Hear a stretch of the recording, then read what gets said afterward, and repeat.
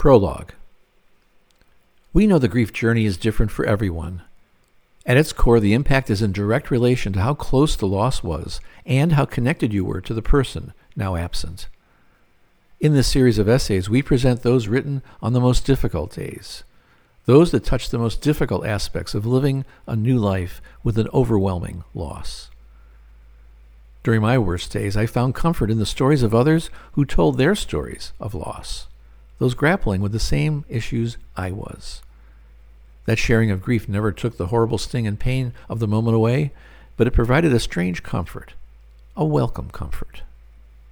It is our prayer that these essays will bring you comfort in your grief journey. Visit our website, Facing Grief, the Essays, at www.essaysongrief.org to find the entire collection of 166 essays, as well as additional writings that were also part of the ongoing grief journey. Chapter 2. The Last Hours. The Worst of Times. From Volume 1, The First 30 Days, written Thursday, August 29th, 2019, Day 17, Afternoon, Number 1. Grief, I'm finding, centers around a point in time. At least for me it does. That point for me was the end. I use the fortunate word loosely because it wasn't fortunate at all, at least in my current state of thinking, but fortunate that we did see it coming. It is hard for me to imagine the sudden deaths that occur, accidents, unexpected health issues, or other tragedies. In my case, there was an order to it. In that order, I had a weird peace, although I am profoundly devastated in my current state. We were contending, although seemingly knowing the trajectory was down. One element God added to those final hours was my wife's closest girlfriend of her youth, the person she had spent so much time at the beginning of her life and had that lifelong connection. She was able to be with us for those final hours. That's something I only partially had a hand in. She had wanted to come a week earlier, and I held her off to wait. Then, when we were in the hospital again, something told me to tell her to come. They arrived on a Sunday afternoon. My wife spent 2 hours with her, while her friend's husband took me out to eat. Those were uncomfortable moments for me, being away from her. But those 2 hours with her, dear friend, gave me joy, and continues to be a gift to me, even though I was not part of the conversation. As far as conversations went, she wasn't conversational at all. I think her coping had taken away from her. I understood. That meant the time with her friend was even more special. I knew it cost her a lot of energy to be engaging for that long. When they left on Sunday around 6 p.m., my wife was restless, trying to be settled. That was a constant theme. They gave her what they gave her, always trying to deal with the immediate issue. I tried to rest, but could not as long as she was in distress, passing out at times for 15 minutes or so until she called the nurse for something or another. Those were painful moments. In grief, we seem to be drawn back to those moments. They hold us for some reason.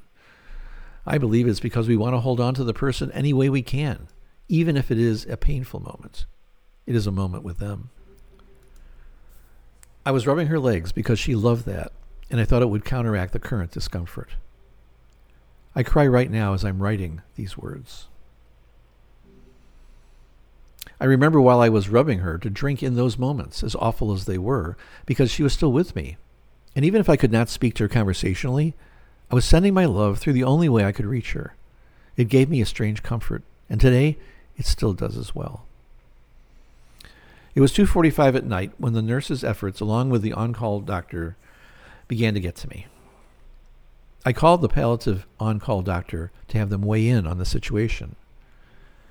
In my call, my frustration took over, and I asked the doctor, "Is this it, or are we on the way to it?" The doctor said this was it. I asked whether I should call my son, and the doctor said I should. So I made 3 calls. To my son, my wife's friend, and to my wife's brother.